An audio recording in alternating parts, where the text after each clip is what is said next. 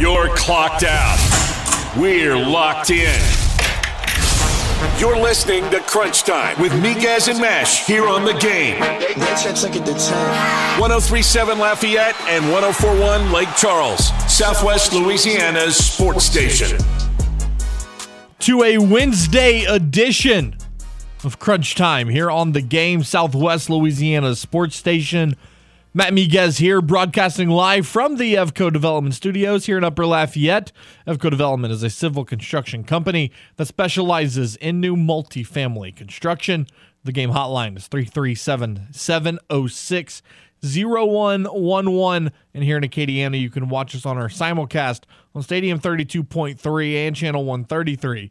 If you have LUS Fiber, the Houston Astros improved to 32-22 with a 5-1 win last night over the Minnesota Twins. Alex Bregman and Chas McCormick each getting a homer. Jeremy Pena exchanging some words with an umpire. We'll get into all of that. We'll also break down both the Baton Rouge Regionals and the Coral Gable Regionals, give you the inside scoop on the opponents that LSU and UL could potentially face this weekend. Plus, we'll look at the NBA Finals between the Miami Heat and the Denver Nuggets. Once again, the Game hotline is 337-706-0111. Let's bring in my producer and co-host now, Mr. James Meche. James, happy Wednesday. Halfway home. How are you, sir? I'm doing all right, Matt. How about you? It's a good day. The sun is not out as I would like it. It's gotten a little gloomy this afternoon. But this morning, the weather was great, and it was warm. I was out at MLT Moore Field for the Cajuns' final practice before they went out to Miami. And look, I've always heard the stories that, turf adds 20 degrees, and I've experienced it a handful of times, but I don't know. Maybe it was the fact that I was in long pants this morning. It was hot. It was real hot. But I will say this, the Cajuns looked good. The Cajuns looked prepared, and they went wheels up to Miami at about 1 o'clock this afternoon. So if they're not already there, they're pretty close to being down in South Beach. They play at 1 o'clock on Friday afternoon against the Texas Longhorns. Speaking of those Texas Longhorns, Danny Davis is going to join us at 4:30 from the Austin Statesman to talk about the Longhorns and what kind of matchup they'll present for Louisiana Friday afternoon. We'll kick off hour number 2 with Corey Glore, the voice of the Tulane Green Wave. We'll recap their American Conference tournament, plus preview the Baton Rouge Regional, and then Brendan Ertl will join us at 5:30 for Hoot at Wednesday. But the Texas Longhorns come in 38-20 on the season, and when you look at their schedule, they went 15-9 in the SEC. In the Big 12, they're almost in the SEC. But they opened the season in the College Baseball Showdown over in Arlington with 3 games against SEC opposition. They played Arkansas, Missouri, and Vanderbilt, and they lost all 3. And so you got off to a slow start, went back to Austin, played a 4-game stretch against A&M, Corpus Christi, and Indiana, winning 3 of those. So you were 3-3 when you welcomed, at the time, top-ranked LSU. And everybody remembers that game. It was a 0-0 deadlock until Gavin Dugas hit a 3-run home run in the 8th to win it 3-0 for the Tigers. And then you kind of rolled through the rest of non-conference, beating up on teams like UNO and North Dakota State and Manhattan. And then you got into conference play, and you opened with a top 15 team in Texas Tech, and you swept them. And then you went to Oklahoma State, and you lost 2 out of 3, so on and so forth. You get the point that I'm making here. Texas, statistically, is the most successful college baseball program in America. Now, this is not the Texas of old. However, it is still Texas. They are a disciplined, well-coached baseball team that is not going to beat themselves. They're going to hit the ball well. They're going to have pitchers that can beat you a variety of ways. They're not going to make fielding errors. They're going to play fundamentally sound baseball. And typically, teams like that are hard to beat. But I'll also say this, and Jay Walker said it yesterday, and I agree with him. Coastal Carolina is a better team this season than Texas. Southern Miss is a better team than Texas. The Cajuns have beaten both of them already.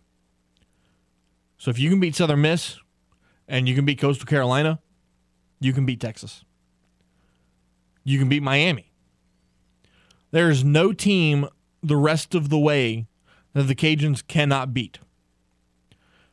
Now, a couple of tidbits that are interesting, James, and I want to get your thoughts on this. Last season, Ole Miss won the national championship in baseball, right? They were the 64th team to enter the NCAA tournament. They were the last team in. And they won. Now, their regional last year, they were the 3 seed in Coral Gables. Louisiana was the 62nd team in. And they're the 3 seed in Coral Gables. Now, you're trying to connect some dots, I see. I'm not going to say that there's a correlation here. But what I am going to say is that Ole Miss proved last year that it can be done. It can. It can be done. Because it's the same thing with any team that is riding into a tournament, whether it's in baseball or in college basketball or even in pro sports. Any team that is riding into a playoff that is on a high note, they are a scary team. Oh, and also, you're going to be playing in a town that has produced 2 8 seeds that are playing in their championship series, in the Florida Panthers and the Miami Heat. Both teams are 8 seeds. Both teams are playing for the biggest prize in their sport, the Stanley Cup and the Larry O'Brien Trophy. So, don't tell me that Miami can't produce an underdog story, because I've got some evidence that would back up that it can. But if you're Matt Deggs and the Cajuns, I think you just have to take this one. I'm not even going to say one game at a time. I think you got to take this one at bat at a time.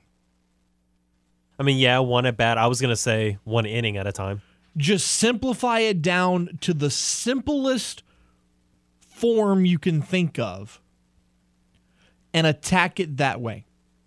Because in football, you take it one drive at a time. You take it one play at a time. Take it an inning at a time. Take it an at bat at a time. Figure out, the best ways for you to attack this team, and then just go do it. But, and look, the mentality of this team should be that you're going to go into Miami and win this regional. And I think you have a chance to do so. However,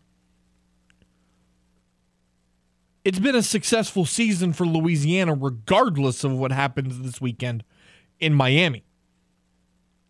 They've made a regional now for the 2nd straight year. That's big. That is big for recruiting. That is good for building your brand. It is all around a win-win situation. Now, do you want to go to Miami and go 0-2? Absolutely not. You do not want to do that. But if you slip up and say you go 1-2 and you come home, Saturday afternoon, well, that's not the end of the world. You picked up a win. There will definitely be positives to take away from that. But you heard it from the players this morning, and you heard it from head coach Matt Deggs. This is a business trip. This is not a vacation. Miami might be a vacation spot, but this is not a vacation. They're going to Miami with the mindset that this is strictly business, and they have to win 3 games. Coach Deggs really wishes he was going to Miami for the beach. He wants to be on a beach, but he wants to wait a couple weeks before he's on a beach. Yeah, because there's still some baseball left to play, if you ask head coach Matt Deggs. But I'm not going to say that winning this regional is impossible, but again, it's an uphill climb. You're a 3 seed for a reason. It's definitely going to be an uphill climb playing teams like Miami and Texas. It's going to be a challenge, but players like you had seen at the final media day, like Debo, Kyle DeBar's, they're pretty hyped for it. Yeah, they're definitely excited. I mean, it's such a cool opportunity to get to go to a historic park like Alex Rodriguez Park and play a historically good baseball program like Miami. Most notably, everybody remembers Todd Walker's home run in '96. It was against Miami. So I mean, Miami's a historically good baseball program. They've produced many teams that have gone to Omaha and have been in this situation. Another team, the other team that we haven't brought up that is in this regional in Coral Gables are the Black Bears of Maine.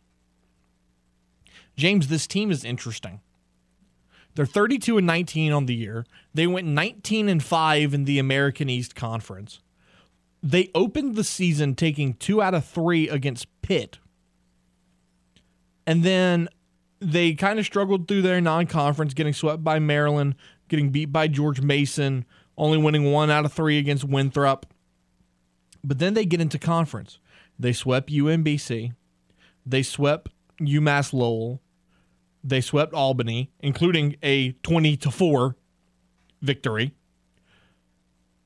They battled with UMBC again in early May. You had a game with Boston College get canceled, and then you run through the tournament beating UMass Lowell, UMBC, and Binghamton to win the conference and get yourself a spot in a regional. This is a talented baseball team. Again, I don't care what league you play in. I don't care what conference you play in. If you go 19-5 in your conference, kudos to you. Yeah, and that includes going on a 7-game winning streak. Correct. Like, you finish the last 4 games of the regular season, 4-0, and then you, like you had mentioned, the 3 games in the American East tournament where you finish out 3-0 and you win the whole thing. So they're kind of riding high, and those are one of those teams I said that if you're going into conference play and it's a team riding high, they are dangerous, and Maine is one of those. And Maine can rake. They have a team OPS of 893. And Jeremiah Jenkins is their leader. He's got an OPS of 1.277. He has 12 doubles, 1 triple, 20 homers, 75 RBIs. He's got a slugging percentage of .771 and an on-base percentage just over 50%. He gets on base 50% of the time. That is insane. And that's not even the best on-base percentage on the team. Quinn McDaniel gets on base 52% of the time.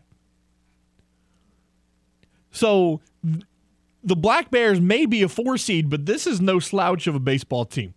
So no matter how you slice it, this is not going to be an easy road for Matt Deggs and company. As we get to 4:15 now, we'll go ahead and take a timeout. When we return, we'll talk about the Baton Rouge Regional, look at Tulane, Oregon State, and Sam Houston, plus hear from Jay Johnson and Matt Deggs once again as they prepare for their regionals right here on The Game.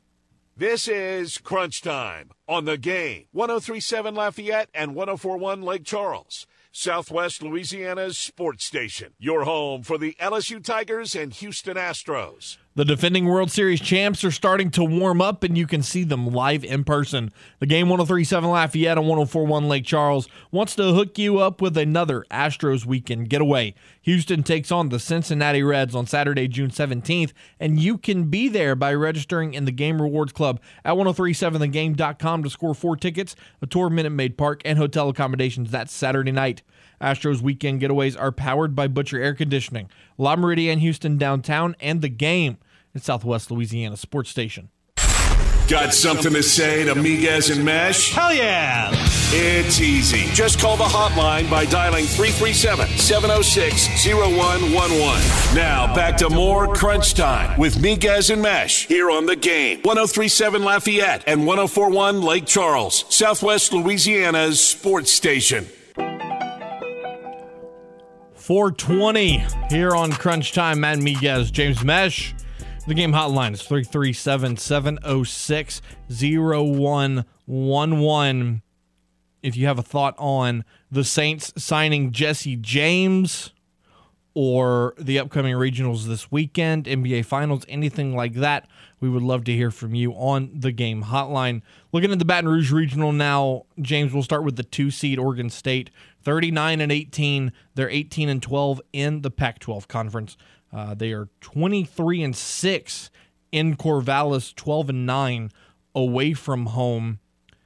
Some of their notable wins on the season, they won 3 out of 4 in the College Baseball Classic to open the season. When you got into Pac-12 play, you opened losing 2 out of 3 to Washington State. Then you got swept by Stanford, which not really going to knock you for. Stanford's a national seed here in the NCAA tournament. You win 2 out of 3 against UC Berkeley. You win 2 out of 3 against Washington. You win 2 out of 3 against Oregon, which is a big rivalry between Oregon and Oregon State, of course. You pick up a huge 15-1 win over Gonzaga. You sweep USC. You win 1 out of 3 against Arizona State. So, and then you won 2 out of 3 against UCLA towards the back half of the season. So you had success at various points throughout the regular season. And then when you look at their stat leaders, can we just take a moment to appreciate the name that is Travis Bazzana? If I'm even saying that right. Bazzana. Travis Bazzana. The young man is hitting .379 on the season, 10 homers, 53 RBIs. He has a slugging percentage of .635 on the season, and he has 36 stolen bases in this 2023 season. He is their batting leader. Pitching-wise, I'm looking at a guy, Jacob Matz, a 4.71 ERA, 72 innings. He has 61 strikeouts. Trent Sellers is their big strikeout guy with 101 strikeouts on the season. So they've got a couple of guys that could really beat you on the mound as well. They have a really good hitting lineup, like I mentioned. They've got, 6 guys hitting over 300 in their lineup. So this is going to be a tall order for LSU as well. Sam Houston, 38-23. They went 22-8 in the WAC. And when you look at their statistics under head coach Jay Sirianni, Tyler Davis comes into this hitting .432 on the season, 7 homers, 4 triples, 59 RBIs. Their RBI leader is Walker Janik with 65. This is another good team that had a lot of respect coming out of the WAC. Again, 22-8 in their conference. They finished the season on a 4-game winning streak, including battling out of the losers bracket to win the WAC tournament, scoring 21 runs in the championship game. If you look at the WAC tournament for Sam Houston, this offense didn't score more than 10 runs. Only once. They lost 10-6 to Utah Valley on Thursday. They won their first game 11-7, and then 17-10, and then 22-8, and then 12-10, and then 21-1. So, James, this is an offense that can put up some runs if you give them the opportunity to. Yeah, it's going to be a formidable opponent because, if you're going to be putting up 21 runs. And that concerns me because we've talked about this a lot this year. Outside of Paul Skeens and Ty Floyd, LSU's pitching staff has struggled. Yeah, and outside of the kind of one time we've seen Paul Skeens not have a great game. Correct. Overall, yeah, it's going to be a struggle for LSU as a whole when it comes to defense. If they get into a scenario where they have to play Sam Houston, that's concerning a little bit. Now, will LSU's offense put up runs? Of course. They should. They should. But anytime a team in 2 games back-to-back on a Saturday, they scored 33 runs, they outscored the same team 33-11. Oof. That's an offensive reckoning.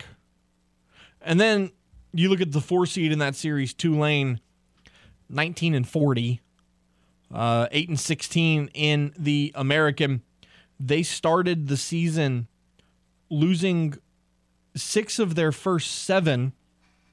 They were 8-20 at home, 6-19 on the road. Really got hot in the American tournament. They beat Houston 10-8. Then they run-rolled Memphis. They come back, lose to Houston, had to play them again because Houston had to beat them twice. Tulane gets them the second game, goes to the championship game to play top-seeded ECU, and beats them 8-6. So now Tulane's going to play an LSU team that they've already played once this season, James. Granted, it was at Greer Field in New Orleans, and it was an 11-5 victory for the Tigers. But LSU had to score 5 runs in the final 3 innings to put that game away, including 3 in the 9th. So this was a close game for much of it. Now, LSU did get 19 base hits in that game. But that was also back when LSU's offense in early April was just absolutely wrecking people. Look, I'm not saying that this game is one that I would just instantly write in LSU as the winner. But they are the heavy favorite in this regional. And I think it would be incredibly surprising if they weren't playing in a super at Alex Box Stadium next weekend. Might actually be the shock of the country if LSU doesn't play in a super regional. Because here's the thing. All season long, LSU has been the favorite to win a national championship. Correct. But the thing is, you probably don't run Paul Skeens in this game. You'd probably go with Ty Floyd to start the game. Yeah. Because it's like you don't want to just throw out anyone because Tulane, even though they have a horrendous record at 19-40, it's still a team you got to watch out for. It is. It is. The only counterpoint that I would make to that is that you would want Paul Skeens to stay on as tight of a schedule as possible. And that means pitching on Friday.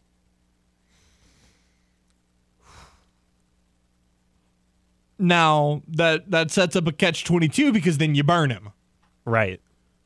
That's the thing is you use your best pitcher against the 4 seed. Against the 4 seed. So then you would have to throw Ty Floyd and or Thatcher Hurd against the 2/3 seed. Mm-hmm. That puts you in a predicament. That's a tough predicament. And Jay Johnson was asked earlier this week about that, and he said that he didn't want to answer any questions about the pitching matchup for the rest of the postseason. He didn't want to talk about it because what he's doing now is he's refusing to show his cards if you're Jay Johnson. Because you don't want to give the opposition any extra time or intel to prepare. So you're not going to tell this team, "Oh, I'm going to throw Paul Skeens this day." No, let it surprise them. Let it catch them off guard. Let them think, "Oh, he's going to throw Friday, so we'll prepare for whoever because we're not going to play LSU till Saturday." And then bam, you throw Paul Skeens on Saturday. You always got to keep the teams on their toes. But another thing that Jay Johnson said that he didn't want to talk about was he didn't want to talk about his star center fielder Dylan Cruz leaving. Yeah, for me, like, and I respect the question because I love him and I love his family and all of that. It's just like, for me, this isn't a time to like dwell maybe on how far we've come. You know, even though I just kind of answered that about a couple guys. You know, for me, it's like this finality of like, I mean, he's one of the reasons I came here. You know what I mean? Knowing how talented a player he was and have the opportunity to have him for 2 years. So you start there, and then the work ethic, the self-discipline, the team first attitude, the guy that's all in on this that's happening right now when he's got the world at his feet or doorstep or whatever the saying is. I mean, it's just a character piece along with the talent. It doesn't come around very often.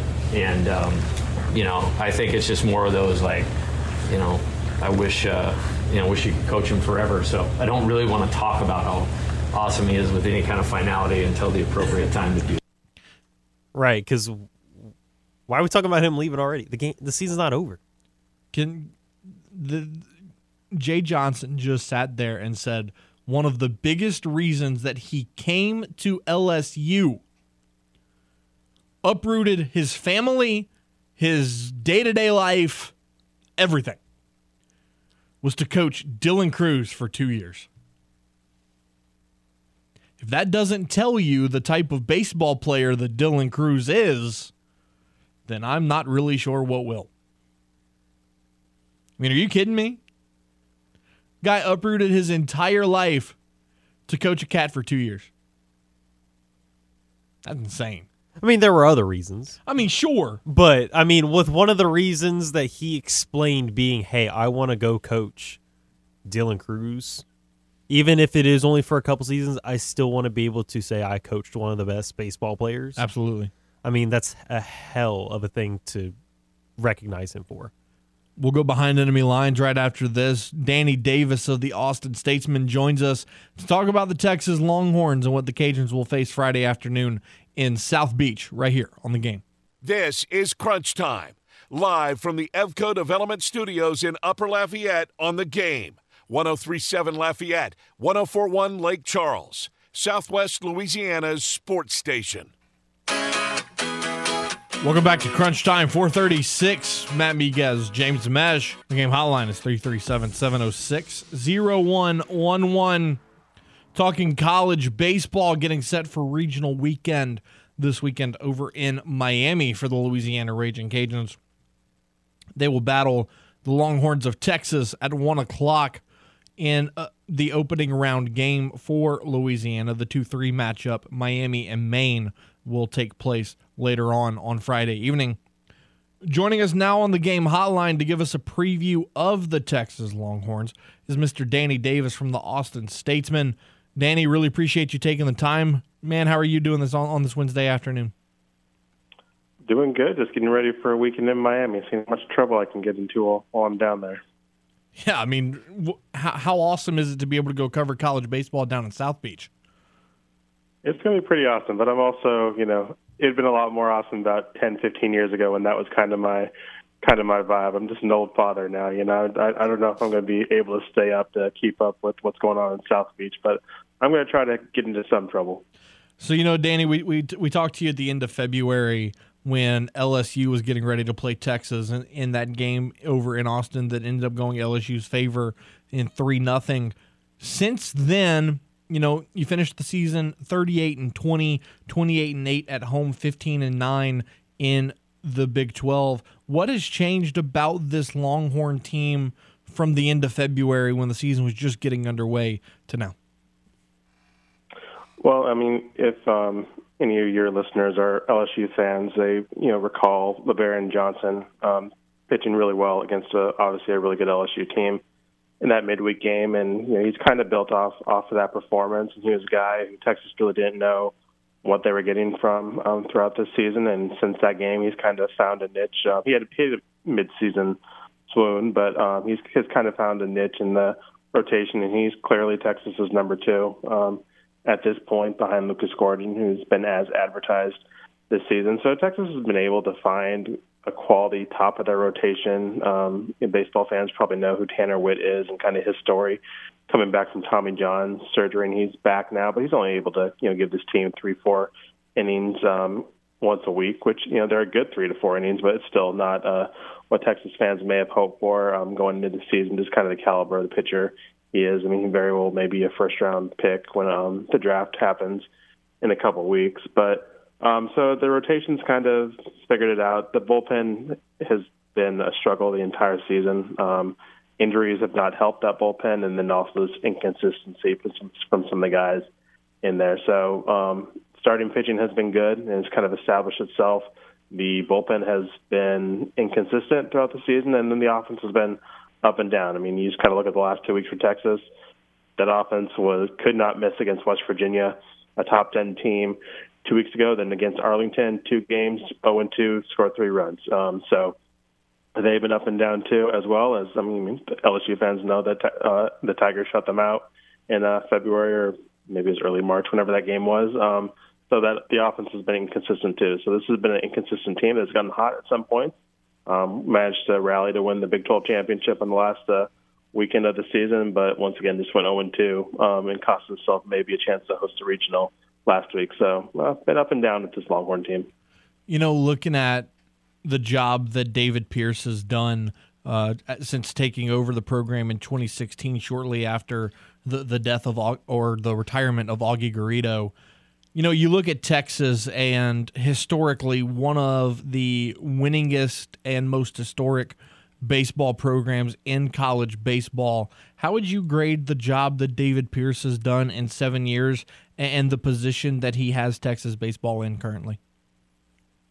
I think David's done a really good job. I mean, there are some Texas fans who disagree because they haven't won a national title this year, and David isn't necessarily the warmest guy in the world, so he may not have endeared himself to some fans, but I think he's done a really good job. I mean, they got into Omaha 3 times. They had one terrible season in 2019, but aside from that, his first year there, they went to the final game of a regional, went to Omaha in 2018. That 2019 season was awful. Then 2020, everyone knows what happens then. And then last 2 years they've gone to Omaha, and this year was not expected to be a good year. They were 3rd or 4th in the preseason poll, and the Big 12 weren't ranked in the D1 poll, and they managed to win a share of the Big 12 title. And I don't think this team's going to get to Omaha this year, but even if they don't, this has been a pretty impressive year for what was supposed to be a rebuilding year. So 3 trips to Omaha in 7 years. If they don't make it this year, I think that's a pretty decent run.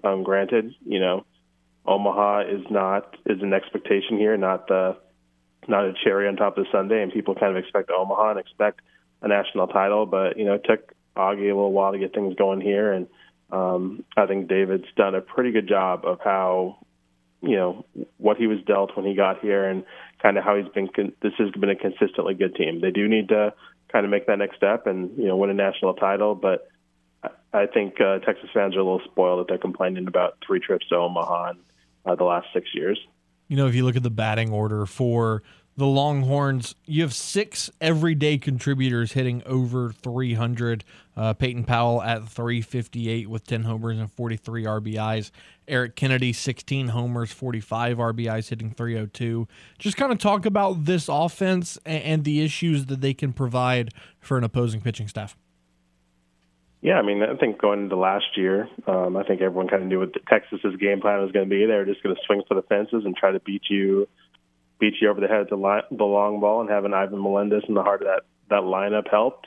They had to kind of refigure things this offseason because of all the guys they lost, but they've found different ways to re-tinker this lineup. Peyton Powell is a 4th-year guy who has just kind of had the breakout season this year and has been really, really good and been able to kind of show people what he's thought he could do over these last 4 years. Dylan Campbell, he's came on late last year, had that walk-off hit against East Carolina in the Super Regionals, and he started off slow this year, but he's caught fire and just been really steady throughout the second half of the season. They found good bats with Porter Brown and Garrett Guillemette in the transfer portal, TCU and USC, and then Jared Thomas has had a good freshman year, and then like you said, Eric Kennedy, he's a 5th-year guy He knows the drill. He knows what this Texas program is about. He's added more power to his lineup. But this Texas team has just been able to, when their offense is going, they can just beat you in different ways. They can swing for the fences. They do. They have hit a bunch of home runs and have some guys with double-digit home runs, but it's not as profound as last year. I mean, they can play the small game. They can run. They can do a lot of different things. So, top to bottom, this has been pretty, not as powerful as last year, but this is an offense that if it is going, which was not in Arlington last week, they can score some runs. And once again, if you have those pitchers that I mentioned earlier on their A game, if this Texas offense can give them 4 or 5 runs, they're a tough team to beat. Danny Davis of the Austin American-Statesman joining us here on Crunch Time. You talked about the pitching staff, Lucas Gordon, LeBaron Johnson Jr., a dynamic 1-2 combo there. Both guys with sub-3 ERAs on the year. Who else could Cajun fans kind of get to know for this weekend as arms that they could potentially be facing? I mean, I'd imagine that after those two, you're going to see some combination. David floated the idea of throwing LeBaron instead of Lucas on Friday, and then obviously if they meet in somewhere else over the weekend. I mean, I think you would see out of the bullpen Travis Staley, Zane Morehouse. Those guys started the year in the rotation, and Texas just felt they were better equipped coming out of the bullpen and being used as long relievers or short relievers. Zane Morehouse has kind of at times been the closer, at times been the long reliever. Travis is actually kind of, I mentioned Tanner Witt earlier this season, and him only being able to go 3 or 4 innings this season. Travis has kind of been the guy after the opener for Tanner. Charlie Hurley has had a nice little season in his first year. He's a USC transfer. So, I mean, those are kind of their main guys out of the bullpen. This is a team that is dinged up. David Shaw and Heston Toll, who are probably their top 2 relievers, are unavailable because of injuries this weekend. So those other guys I mentioned, and they're just going to step up. And then there's a guy like Ace Whitehead, who perfect name for a pitcher. He's a left-handed guy who's probably going to be their top left-handed option this weekend. He's also an outfielder on the team, so probably their 4th outfielder. So he may get some run, at the bat. But they're really going to need him to step up as a pitcher this weekend too. Danny, before we let you run, if you had to give, I'll pull out the quintessential prototypical question here, but if you had to give 3 keys to victory, not just for Friday's game, but for the regional as a whole for Texas, what would you point out? I mean, it's unfair for Lucas and LeBaron, but they're going to have to be almost perfect. I mean, this Texas team does not have enough depth to, they're going to have to go 3-0. Like, they don't have enough depth to win a regional in 4 or 5 games. Like, they need to be pretty much perfect and, win on Friday, win on Saturday, and just figure out something on Sunday as far as their pitching plan goes. They can't lose one and have one of the situations where they had to play twice on Saturday, or because it be twice on Sunday, and then twice on Saturday or twice on Sunday, and then extend it into Monday. They just don't have enough pitching depth, so they need to take care of business. Those guys have to be on top of their game. If either of them struggles, it's going to be tough for this Texas team. Then offensively, they just need to stay within themselves, and have good at bats, not be sloppy as they were in Kansas and Kansas State, and just let these guys do what they did against West Virginia. Let Dylan Campbell do his thing. He has a 35-game hitting streak. Let some of these other guys, produce some runs and just have good at bats. Don't get sloppy. And it's easy for me to say from the press box, but I just kind of think they just need to have a better, more patient approach at the plate and just look better offensively than they did in Arlington, because they did not look like a super regional team in Arlington. But the week before in West Virginia, I think there are some Texas fans who are getting kind of excited, thinking about maybe another trip to Omaha. So we'll have to see which Texas team shows up. But I think first and foremost, those pitchers, Lucas Gordon and LeBaron Johnson, have to be pretty close to perfect this week for Texas to be able to pull that out, because they just don't have the depth to have a long weekend in Miami. Danny Davis of the Austin American-Statesman joining us here on Crunch Time. Danny, really appreciate your time. Enjoy the trip down to Miami, and we'll talk to you again soon. I appreciate it. And there he goes, Danny Davis of the Austin American-Statesman. Real quick before we take a timeout, the NFCA has announced their All-American teams and their award winners. A couple Cajuns getting honored. Carly Heath is a second-team NFCA All-American. Maya Davis is a third-team All-American. And Maya Davis also received the Golden Shoe as being the nation's steals leader in college softball. Getting the Golden Shoe as a freshman, pretty big deal for the Louisiana Raging Cajuns. We'll take a time out here for 4:49. When we return, we'll wrap up hour number 1, and we'll go back behind enemy lines with the Tulane Green Wave right here on The Game. This is Crunch Time on The Game. 103.7 Lafayette and 104.1 Lake Charles, Southwest Louisiana's sports station. Your home for the LSU Tigers and Houston Astros. Are you tired of your boring man cave? Well, The Game 103.7 Lafayette and 104.1 Lake Charles wants to hook you up with the ultimate man cave makeover built by Lafayette Marble and Granite. Sign up today in the clubhouse at 1037thegame.com or 1041thegame.com for a chance to win a new recliner from Bordelons Furniture, a flat screen TV from AVI, and more. It's the ultimate man cave makeover powered by Lafayette Marble and Granite and The Game, Southwest Louisiana sports station. You're listening to The Game. 103.7 Lafayette and 104.1 Lake Charles. Slings it far side. Stingley steps inside the receiver and picks it off. Southwest Louisiana's sports station. A shot to left field. Going back on it's Gordon. He'll look up. It's a goner. Your home for the LSU Tigers and Houston Astros. Welcome back to Crunch Time. Was wrapping up hour number 1 here on The Game, 103.7 Lafayette and 104.1 Lake Charles. We're broadcasting live from the EFCO Development Studios in Upper Lafayette. EFCO Development is a civil construction company that specializes in multifamily construction. Don't forget to vote on the poll question of the day on both Facebook and Twitter. It's a foodie poll question since it is a Wednesday. What's your favorite ballpark concession food? Is it maybe some nachos? Maybe like a good old hot dog, pretzels, or maybe something else. I usually tend to go with a burger and or a hot dog. And hot dog's leading at about 56%, Matt. Nachos is about 32.5%. Pretzel getting 1.3. Pretzel's not getting a lot of love. You have to get a hot dog at every ballpark you ever go to. Does it have to have mustard? No. Okay. Doesn't have to.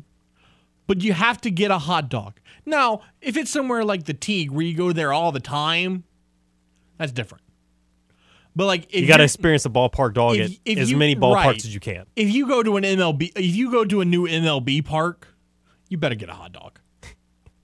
You got to compare the hot dogs to everywhere else. By the way, if you've never been to LA for a Dodgers game, the world famous Dodger dog, it's just a hot dog. Nothing special about it. Not shocked. But what was shocking was another move that was made by the Saints today. Actually, a couple of moves. They got veteran tight end, former Pittsburgh Steeler, Detroit Lion, Chicago Bear, Jesse James. Add another tight end to the room, which apparently you're mad at them getting depth, which is crazy to hear from you. And then they also got another fullback in Jake Vargas, who played total of 2 games since 2020. Solid. So that's 2 fullbacks now on the roster. Adam Prentice has kind of been the guy for the Saints since 2021. So it'll be kind of interesting to see. Probably going to be training camp bodies. For sure, James. Vargas might. This man hates Jesse James. Vargas might be able to make something out of his time. You never know, because the Saints tend to kind of move on from a fullback every 2 to 3 years. It's true. I remember it was Austin Johnson for a hot little minute. Remember Eric Lorig? Yeah. Eric Lorig, man. John Kuhn. Nothing better than Kuhn. Oh, John Kuhn. Nothing better than John Kuhn. You remember that 3-touchdown game against the Chargers? Yeah. In Los Angeles? Absolutely. Or no, it wasn't Los Angeles. It was San Diego at the time. Absolutely. Yeah. Fantastic stuff. But no, I'm not against depth. I'm not against training camp bodies. I get it. I just don't understand why you need 6 tight ends when realistically you're only going to have 2 actual tight ends on the roster. Well, you got about 90 spots to fill. And you got plenty of other depth at other positions. I guess. So to me, it's not going to hurt anything to kind of have him be a guy that could compete. And if he ends up just being spectacular enough for them to be like, yeah, we need to have Jesse James on the roster. Other than your eyes, because you have to watch him for the next 6 weeks. But, I mean, it doesn't hurt. It really doesn't. That's the thing. Yeah, that's fair. Hour number 1 in the books. Hour number 2, we're going to do Who Dat Wednesday with our guy Brendan Ertl. We'll get his thoughts on Jesse James plus OTAs, and we'll kick off hour number 2 with the voice of the Tulane Green Wave, Corey Glore, talking about the 19-40 Green Wave headed to the NCAA tournament. All that and more coming up on Crunch Time, hour number 2, right after this top of the hour sports update. You're clocked out. We're locked in. You're listening to Crunch Time with Miguez and Meche here on The Game. 103.7 Lafayette and 104.1 Lake Charles, Southwest Louisiana's sports station. Hour number 2 of Crunch Time here on The Game. Matt Miguez, James Meche. The game hotline is 337-706-0111 as we are broadcasting live from the Evco Development Studios in Upper Lafayette. Evco Development is a civil construction company that specializes in new multifamily construction. In hour number 1, we looked at the regionals, broke them down just a little bit, and chatted with Danny Davis from the Austin American-Statesman about the Texas Longhorns. Here in hour number 2, Brendan Ertl is going to join us as he does each and every Wednesday for Who Dat Wednesday, looking at the New Orleans Saints. But right now, let's stay in New Orleans. Let's go to Uptown and talk about the Tulane Green Wave as they prepare for the Baton Rouge Regional this weekend. They'll play LSU Friday at 2 o'clock, pregame at 1:30. You can catch it right here on The Game. Corey Glore, the voice of the Green Wave, joining us here on The Game hotline. Corey, thanks for taking the time, man. How are you? I'm doing pretty good. I'm about to talk about NCAA regional baseball, and I did not anticipate that, frankly, with the year that happened here at Tulane. Well, let's start there. A very tumultuous year. You go 19-40, and you get hot the 1 week that it matters, and now you're playing in the NCAA tournament. Yeah, and I would love to say that there was a sense that a week like last week was on the horizon, but there really wasn't. There was no real surge into the postseason. They dropped 5 of their last 6 to end the regular season. They got run-ruled in Memphis twice in the final weekend of the regular season. And so this really felt out of nowhere. The only kind of common thread from the middle of February to now was that even as the losses kept piling up here, there was never really a sense within that locker room that there was anyone disappointed with each other or fighting with each other. It held together. Everyone was still on the same page, even as losses were far more prevalent than wins, and they all believed that at some point it was going to turn into something good and the breaks were going to start coming. And they put it together. They did put it all together when they needed to the most. Now, looking at the week that Tulane just went through in the American Conference Tournament, just kind of talk about the run that they went on, beating Houston twice, run-ruling Memphis, and then the battle on Sunday with top-ranked ECU. Who were guys that stood out? What were maybe some unexpected things that happened this weekend? Just kind of talk about the week in Clearwater. Yeah, I mean, it kind of hinges. I think you can kind of find T.O. Banks, the center fielder, at the center of it. He was on 15 times. He was the most outstanding player, had 3 homers. It seemed like every time he was up at the plate, he was smashing a baseball. And so he was in the thick of all of it. But, in a week like that, you need just a little bit extra from the guys on the mound, and almost everyone to a man stepped up a little bit more than what I think this team was hoping they would. The Dylan Carmouche had an 8-inning complete game against Memphis, the one you referred to there, and that was against the conference pitcher of the year, so he outdueled him. And then you got just enough extra from the bullpen that has been such a problem all year long that had some shutdown outings. In game 1, it was Chandler Welch going 5 2/3 in long relief. In the final game, it was Jonah Wachter with 3 2/3 innings to stretch that to the end and finding just enough bullets in the chamber to push that across the finish line. The other element was that, I mean, they put up 49 runs across the week, which of course is not going to hurt you, but 20 of those runs came from the sixth inning onward in all of those games. And so they took leads in the middle of the game and then built on those leads late in the game. And so they never were able to, they kept keeping teams at arm's reach because offensively they just kept putting pressure on. Now, you look at a guy like Jay Allman, his first year as the head coach of Tulane, and again, we talked about the rough start. I remember when Tulane played the Cajuns, I want to say the Green Wave were 8-20 headed into that game, and for now to be headed towards the NCAA tournament, just talk about the job that he's been able to do as head coach of the Green Wave to put them in this position. Yeah, I think, I think there's maybe a small amount of justification for Coach Ullman here. I mean, the year was the year, and last week doesn't erase that. The year was still the worst ever in program history. But I think now there's kind of a realization that the messages that Coach Ullman was sending to this group, that what he was trying to put in play here can work. Like, it really can come together when everyone is still seeing eye to eye. And on top of that, I think now he's getting the due accolades needed for holding everything together when this team had every reason to fall apart. And so, there weren't a ton of injuries. It was a lot of young guys coupled with, guys that were, been in college ball for 3, 4, 5 years but haven't had a ton of experience. And so there was really no veterans, per se, that kind of have been around the block doing this. And with a first-year coaching staff, here's the results. The 15-39 regular season, but everyone was still on the same page in that locker room, and eventually it was going to turn. The fact that it turned as dramatically as it did last week, that still has a lot of people here, I think, in a sense of delirium. But it just goes to show that what Jay Ullman was putting in place, the foundation he was trying to lay, does have some merit to it. And this team bought in from the start, and now they're getting the rewards for it.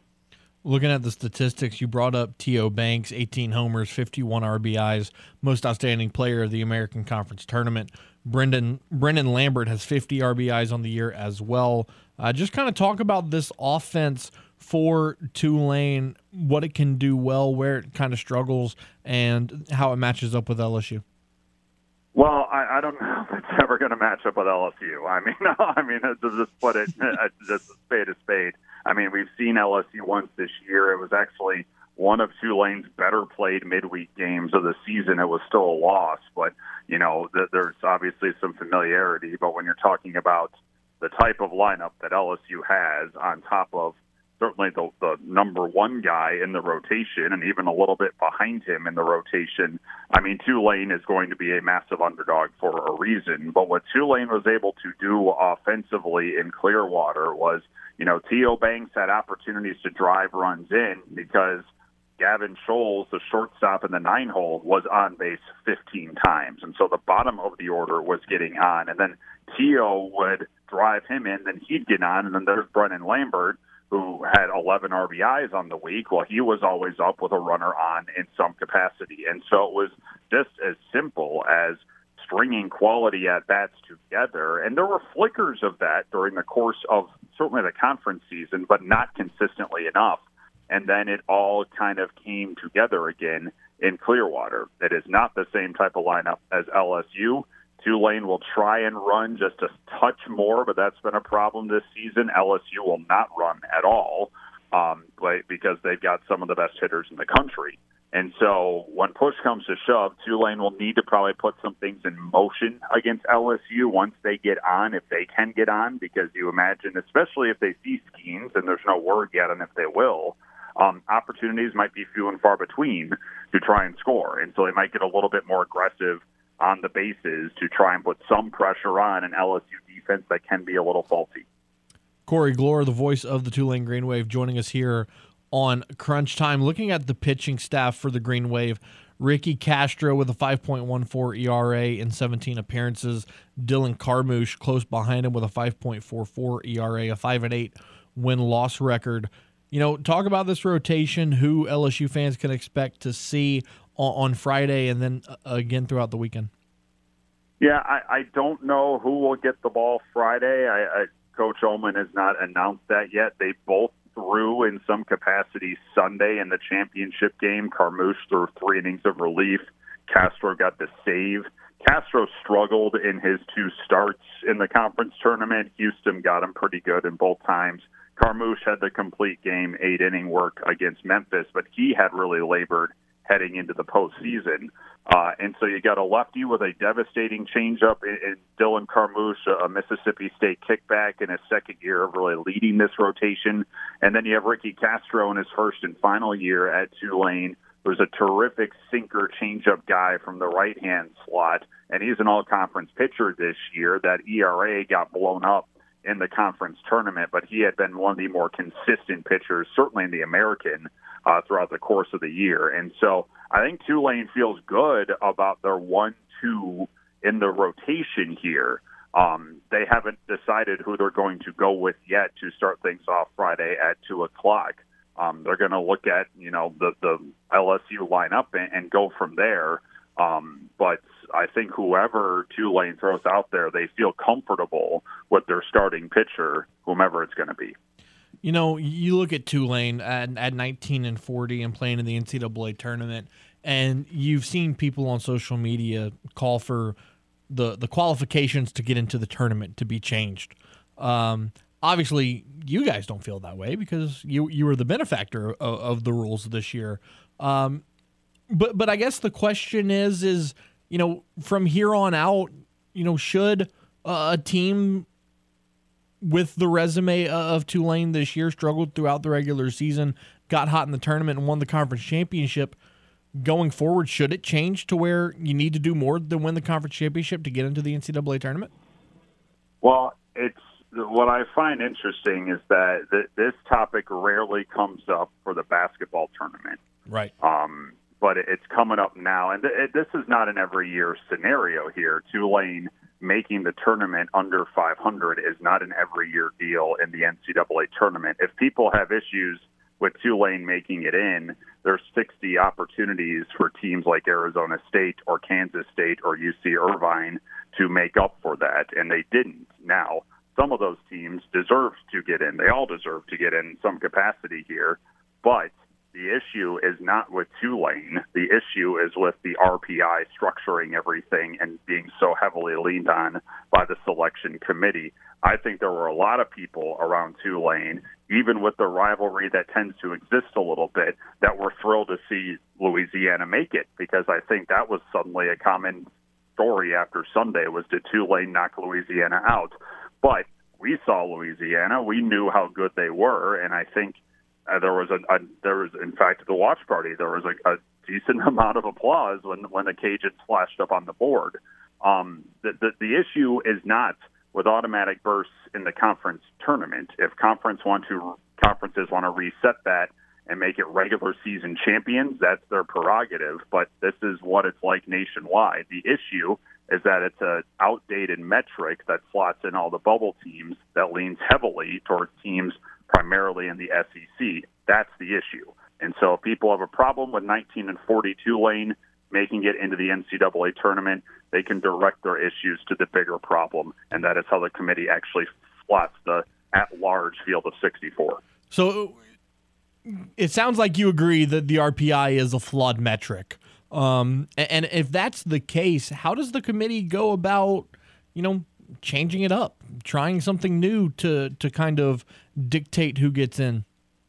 Well, I mean, that's if I had the answer to that, I think I'd be sitting in that room in some capacity. But I mean, basketball has found a better metric to go about it.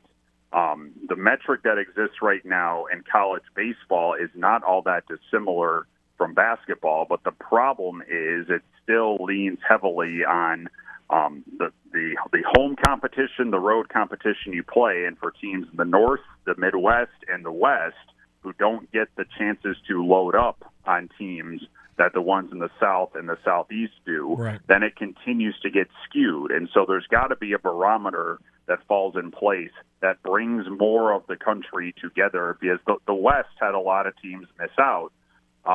I mentioned two of them. UCSB is another one. And a couple host teams that didn't make it, like Boston College, didn't get a regional. And so there's got to be a metric that at least brings it all in. But when push comes to shove, there's got to be a little bit better visibility on the part of the selection committee to actually see what's going on from coast to coast and not just look at the number next to the RPI category.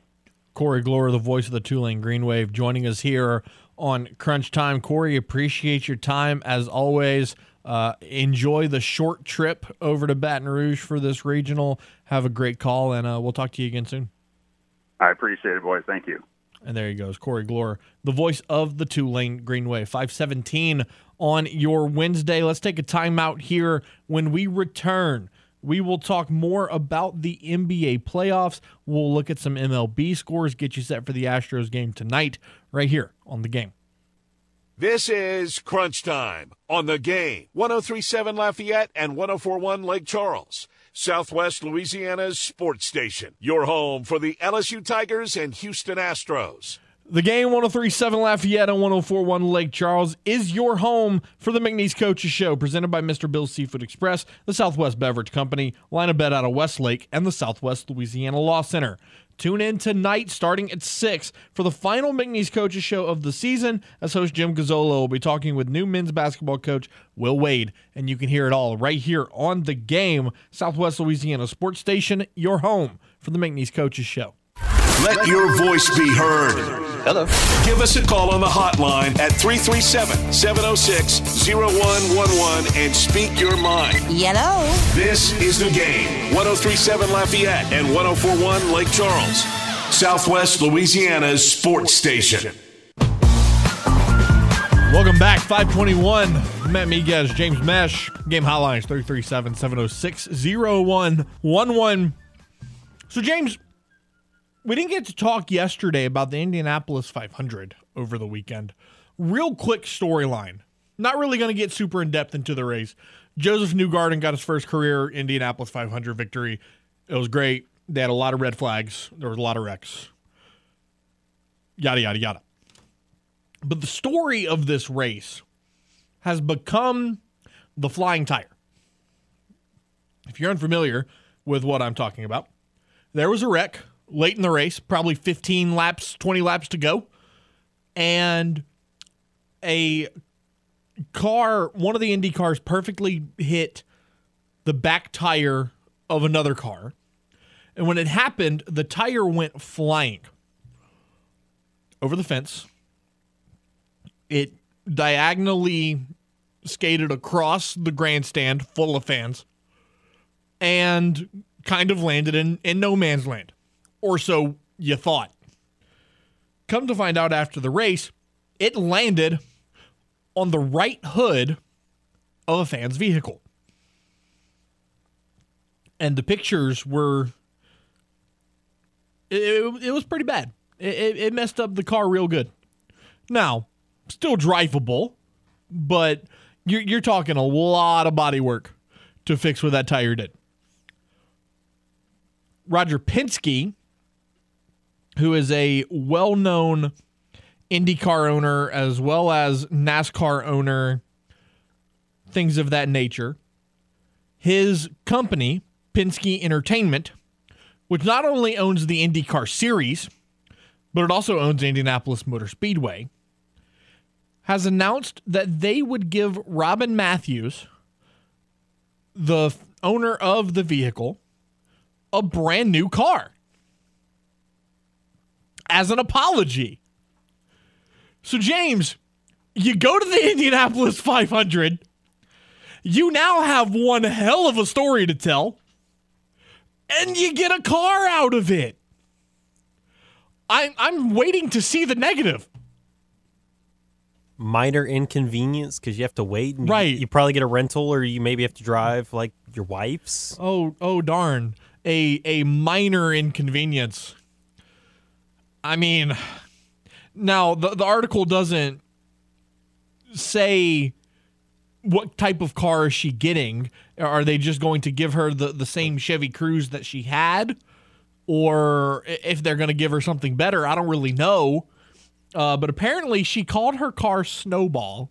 It was a white Chevy Cruze. And it had to be towed because of the damage to the crash. But another part of this, the tradition at the Brickyard, Indianapolis Motor Speedway, is if you win the race. Now, NASCAR does this as well. But at Indy, you do it for the IndyCar series. The driver, the crew chief, and his entire crew, the start-finish line is made out of bricks. And it is tradition that you go to the start-finish line, get on your knees, and kiss the bricks. They gave Robin Matthews the opportunity to go down on the track and have her kiss the bricks. If you're a race fan, how many race fans do you know that got a free car from Roger Penske and got to kiss the bricks? None. Yeah. What a story that is. I mean, look, obviously a terrible situation that her car got ruined, but I don't think that it could have had a much better outcome for a race fan from Indianapolis. But if you look at the Houston Astros, we talked about it earlier, 32-22, big win last night, 5-1. They're going to be back tonight at Minute Maid Park, a 7:10 first pitch, 6:40 pregame. You will hear the pregame show beginning at 7 after the McNeese Coaches Show. Minnesota Twins coming in at 28-27 on the season. Louis Varland will go for the Twins, 2-1 with a 4.24 ERA, 34 innings. He's given up 9 home runs on the season. Meanwhile, Hunter Brown going for the Astros. What a story Hunter Brown has been. 5-1 on the season, a 3.12 ERA. He's pitched 57 2/3 innings. He has 66 strikeouts, and he's only given up 4 home runs. Maybe even a bigger story than Hunter Brown, James? How good has Yordan Alvarez been for the Houston Astros? Hitting .283 on the season, 14 homers, 48 RBIs.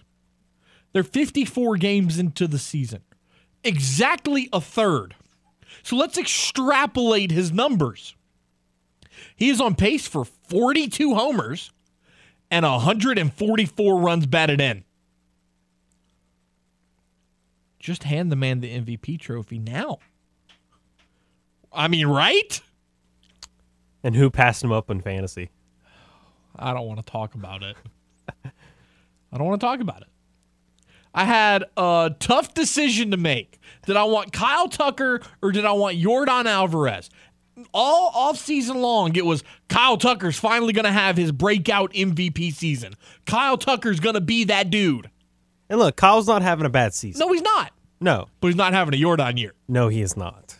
But I drank the Kyle Tucker Kool-Aid.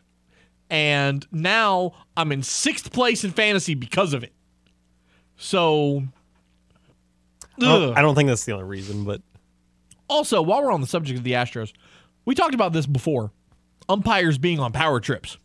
Yeah, that happens from time to time. It happened last night in Houston. Jeremy Pena got a really bad strike call. The ball was outside. And so he's standing there. He doesn't get overly irate. Now, I don't know exactly word for word what he said to the umpire, but you can see him exchanging words to the umpire. And then you see the umpire lean over the catcher and get in Jeremy Pena's face. And again, says something to him. I'm not really sure what he said. But it clearly fired up some people because the hitting coach in the dugout, Alex Citron, was seen going off on the umpire. He actually got ejected from the game. James, my biggest gripe with this scenario is Jeremy Pena. I've seen the clip numerous times today. Jeremy Pena stayed calm. He did not, flail his arms, screaming at the ump, that's a terrible call, yada, yada, yada. He stayed very calm. He looked professional, made a comment. Yeah, just gave a simple displeasure of, It happens all the time. hey, that was outside. It happens all the time. But do you ever see an umpire get into a batter's face during an at-bat? And also leaning over the catcher. Right. Like, how rude. How do you think I'm feeling if I'm Martin? Like, dude, why are you over Like, me? what are you doing? What are you doing? I just... Or, well, not Martin, but... Don't be that guy. Just don't be that guy. If you want to have a conversation with him, have a conversation with him at the end of the at-bat. Or, here's a magical idea. Go around the catcher. I'll even add that in. Or you just let it go. Because, again, he's not yelling at you. He's not cursing you out. He's not... He literally... If I had to guess, Jeremy Pena probably looked at him and said, that was a little bit outside, but okay. Sure. I mean, if that's your call, that's your call. Might have been a little bit of sass, but you never know. But again, the umpire is supposed to just let that go. Right. You can't let that affect you. Oh, my God. And especially from a veteran umpire. Like this dude's done it for 20 years. I don't get it sometimes, man. Sometimes umpires just want to be in the middle of it. And there's just no place for that. But anyways, 5:31, we'll take a timeout. Brendan Ertl joins us next. Who Dat Wednesday. We'll talk about the new tight end for the New Orleans Saints, plus another OTAs update right here on The Game. He's going to go. Touchdown, Saints. Who's ready for some New Orleans Saints talk? We are. Here is Who Dat Wednesdays with Canal Street Chronicles' Brendan Ertl on Crunch Time with Miguez and Meche. Signing a sixth tight end, signing a second fullback, and your new running back rocking an anime visor at OTAs. Brendan Ertl, what's going on in Metairie, dude? It's a nice little change of pace. You know, we got some offensive weapons, and it was a problem in the past. Maybe we didn't have enough, but I think now we have too many. So, good problem to have. Okay, I'm going to ask the jokingly question first before I get serious. What's the likelihood that Jake Haener is the starting quarterback? Oh, gosh. Well, I think something really bad would have to happen. I think if Dennis Allen rolls out Jake Haener on week 1, I think some people would come for his head just because they paid Derek. You got the Jameis stands. I think Derek and Jameis would need to get hurt in the preseason, and even at that point, maybe go out and sign someone. But man, what a question! Jake can start in a modeling line before he starts on the field. There you go. There you go. So, OTA's still going on in full swing. They're getting ready to wrap up, though, training camp in about 6 or so weeks. What's kind of the takeaway from OTAs and the process now where the roster is going to go from 90 guys to, 72? Yeah, a little bit of a change of pace this year than other years. I think we've had more veterans that have been here. The players, Alante and some of the other DBs, have talked about how important it was for them to have Tyron and Marcus May there. I think that's really underrated. But what Dennis Allen's kind of said was what they're doing during these OTAs is Algebra 101. So it's like these veterans don't need to be there.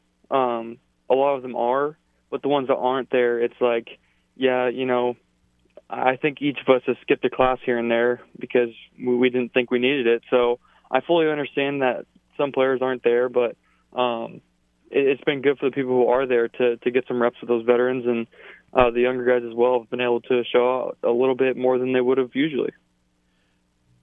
Looking at, you brought up the veterans sitting out OTAs. Some people get fired up about that, but honestly, I think it's a good opportunity for the vets to just kind of take some extended time off. Get healthy if you dealt with some injuries the year before. OTAs is really an opportunity for your new guys and your rookies to get used to the new lifestyle in New Orleans. Kendre Miller still working himself back from a knee injury. You've seen a lot out of Eno Benjamin so far in camp. Off to the side, he hasn't been fully participating due to an injury. Nick Salvaderi finally getting some work done at OTAs. What have you been keeping up with in terms of OTAs so far? OTAs is difficult because it feels like all these players, we have a lot of newcomers on this team. Like you said, Jamal and Derek and all those guys are new people, so it's good getting them in here and getting them learning. But you really look at the year 2 guys and the guys who have been here before, the Lucas Krolls. You want to see that step forward. I think the Jesse James signing is interesting.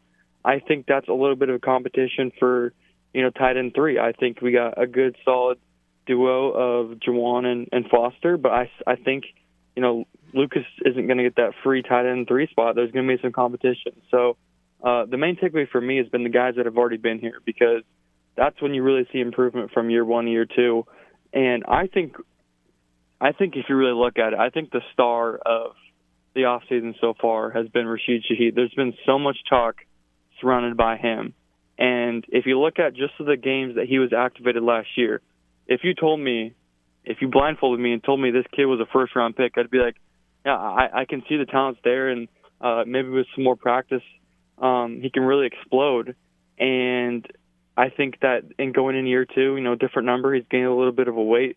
That he wanted more weight on him, and he's a little dude, but hasn't lost any of his speed. I think he's been the real star of this offseason. And I think if you really look at it, the duo of just Olave and Shaheed together is a really good duo. And you add Michael Thomas, of course, and the other guys they have in the room. I think it's a really good room. And I think Shaheed's really taken over at that position. Yeah, Rashid Shaheed and Chris Olave, like you mentioned, have both been fantastic throughout OTAs. Now, an interesting conversation that has been brought up, because you just don't really know what version of Michael Thomas you're going to get, right? Mm-hmm. Do you hit the free agency market and go acquire a veteran like DeAndre Hopkins? It's something that I would sit down and think about. And I know some fans would be like, no. I know some fans would be like, heck yes. I think it's interesting because you have 3 wide receivers who can play each position of the wide receivers, X, Y, Z, whatever you want to call them in the slot. And I think Michael Thomas does a lot of good things in the slot as well. And I think Olave did a lot of good things in the slot too. And Rashid Shaheed's been inside and outside. So I think you have 3 guys that can be kind of interchangeable. The thing about Hunter Renfrow was you get a guy that's specifically for the slot, that runs those routes well, that knows Derek Carr, and that's what you were looking for in that position. You're going out and trading for a Lance Moore, maybe even a better version of Lance Moore. So that would make sense there. But DeAndre Hopkins, I think it's not necessarily insurance, but if you think Michael may not be old Michael Thomas, or you don't know a year or 2 down the road if you'll still have this guy, I think you go out and do it. And I know DeAndre is looking for a pretty good deal, and the way Ian Rappaport explained it was he's kind of looking for a Michael Thomas kind of deal. He said he's looking for a Michael Thomas deal, maybe a 1-year deal where you give him a base of 10 to 12 million, and there's incentives to go get 15, 16, 17. And if you look at the teams around the league, that makes sense. Buffalo, people say Kansas City. I don't think that makes sense. They have too many young guys in the room, and they've clearly shown us that they don't like to pay wide receivers. Maybe a team like the Browns could make sense because Deshaun, or the Patriots. But if you really look at it, the team with the most money right now in this conversation is the Saints. So if they feel like, you know what, let's just go get one more guy, because they really wanted to address that contested catch position, and did they? Maybe. I mean, they brought back Michael, they brought back Juwan, brought in Brian Edwards, but did they really address the need? I don't really know. So that would be something I would explore for sure. Is you have almost $14 million in cap space? Look into it. Now you brought up Hunter Renfrow, and I could see why that move would be enticing. Obviously, the relationship he has with Derek Carr, you comped him to Lance Moore, which I think is very fair.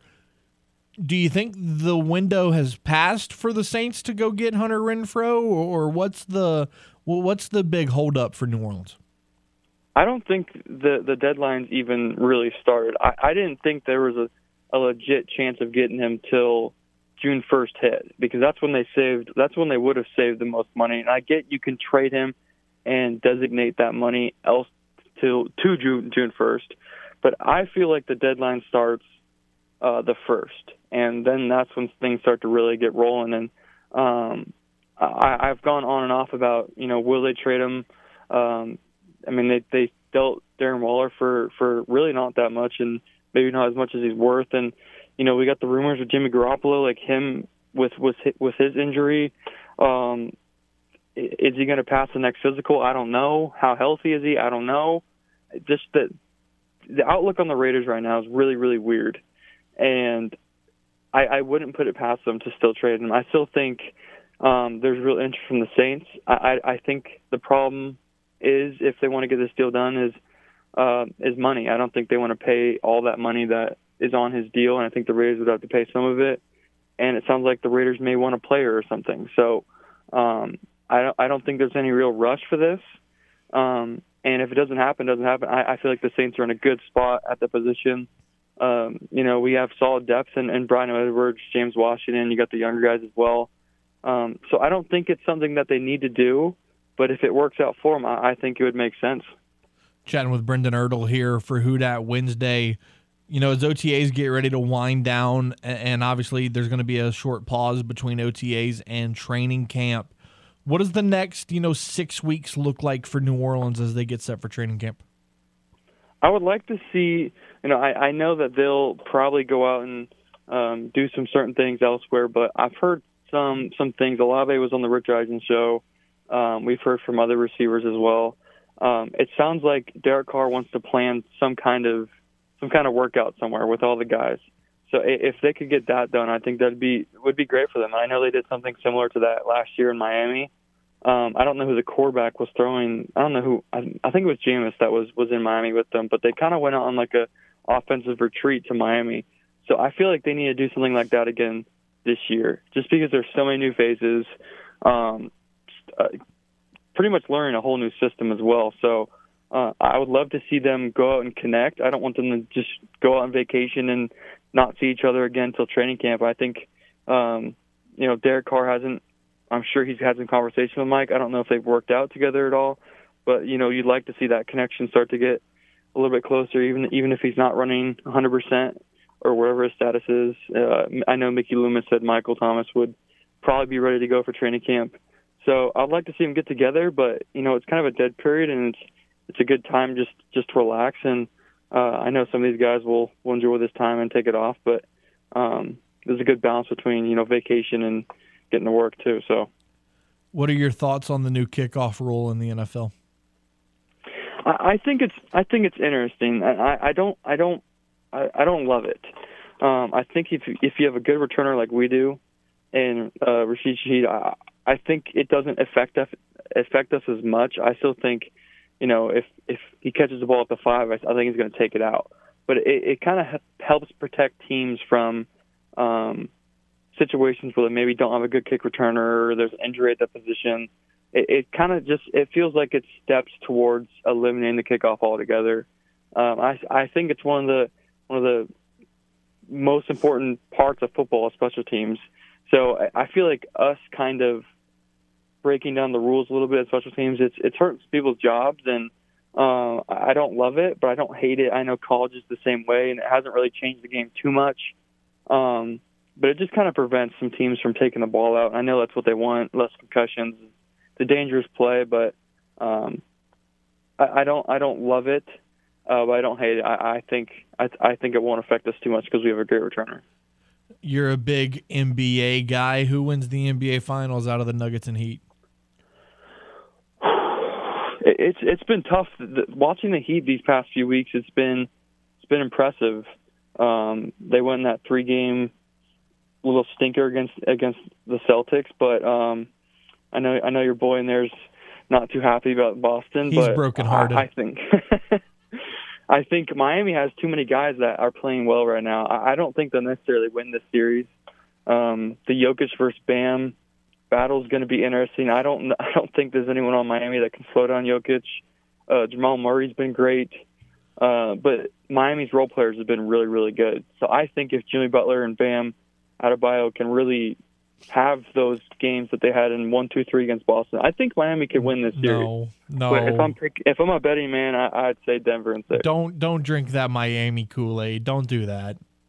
It's just the Jimmy Butler kind of Michael Jordan mentality these past few months have been hard to bet against. See, I just think that they used everything they had to hang on to beat Boston. That I don't know how much they're going to have left against Denver. I could see that Denver's a hot team and Miami's a confident team. So I think we'll see pretty quickly in Game 1 how this series will end up. How much success do the Beavs have in Baton Rouge this weekend? I'll give them one game, but if they're playing LSU in the second round, I think that's where it ends. It's interesting the LSU Tulane game. What were they? 18-40 Tulane? Yeah, 19-40. 19-40. I think that's a game LSU has to take care of, and I go to Oregon State, but I'm rooting for the Tigers all the way. Brendan Ertl, the Canal Street Chronicles, joining us here for Who Dat Wednesdays. Brendan, appreciate you as always, bud, and we'll do it again next week. Yes, sir. And there he goes, Brendan Ertl. We'll take a timeout, wrap up today's show right after this. This is Crunch Time on the Game. 103.7 Lafayette and 104.1 Lake Charles. Southwest Louisiana's sports station. Your home for the LSU Tigers and Houston Astros. The Game has a brand new app, and it is now your one-stop shop for all things The Game. 103.7 Lafayette and 104.1 Lake Charles.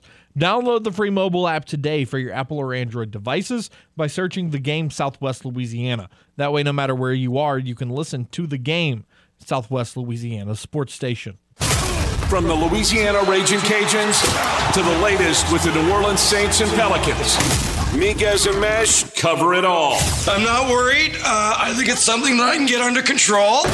Now back to more Crunch Time with Miguez and Meche here on The Game. 103.7 Lafayette and 104.1 Lake Charles, Southwest Louisiana's sports station. Welcome back to Crunch Time, wrapping up today's show. Earlier today, a couple of kickoff times got announced for LSU football. They will open their home slate against Grambling on September the 9th, 6:30 p.m. from Tiger Stadium. And then their game against Mississippi State will be in Stark Vegas. But, James, this one's going to be bright and early. 11 a.m. on ESPN from Mississippi State. You probably won't even be awake at that time. It'll be right when I wake up. Right. There it is. There it is. Very much. Also, Louisiana and Minnesota will kick off at 11 o'clock a.m. from Minneapolis. It actually will be 10 o'clock there. No, Minnesota's in the same time zone. Never mind. I was thinking Minnesota was an hour behind, but no, they're in the same time zone. So no, 11 a.m. You could be there. I could. There's an outside possibility. There's a chance. We'll get to that down the line in the future. I want to take the opportunity to thank our guest today, Danny Davis from the Austin American-Statesman, previewing the Texas Longhorns. Corey Glore, the voice of the Tulane Green Wave, talking about the improbable road that they are on, the 19-40 Green Wave in the Baton Rouge Regional. And then, of course, Brendan Ertl joining us for Who Dat Wednesday. Come back tomorrow, same time, 4 to 6, same station, 103.7 Lafayette, 104.1 Lake Charles. Your home for the LSU Tigers and the Houston Astros. Speaking of the Houston Astros, 7:10 tonight. We'll pick it up at 7 at the conclusion of the McNeese Coaches Show. For James Meche, I'm Matt Miguez. Be safe, be well, give a hug to your mom and them. Stay tuned for the McNeese Coaches Show. Jim Gazzolo has head men's basketball coach Will Wade joining him for the final Coaches Show until the fall. Once again, for James Meche, I'm Matt Miguez. We'll be back tomorrow, 4 to 6, right here on The Game, Southwest Louisiana sports station, and your home for the LSU Tigers and the World Series champion, Houston Astros.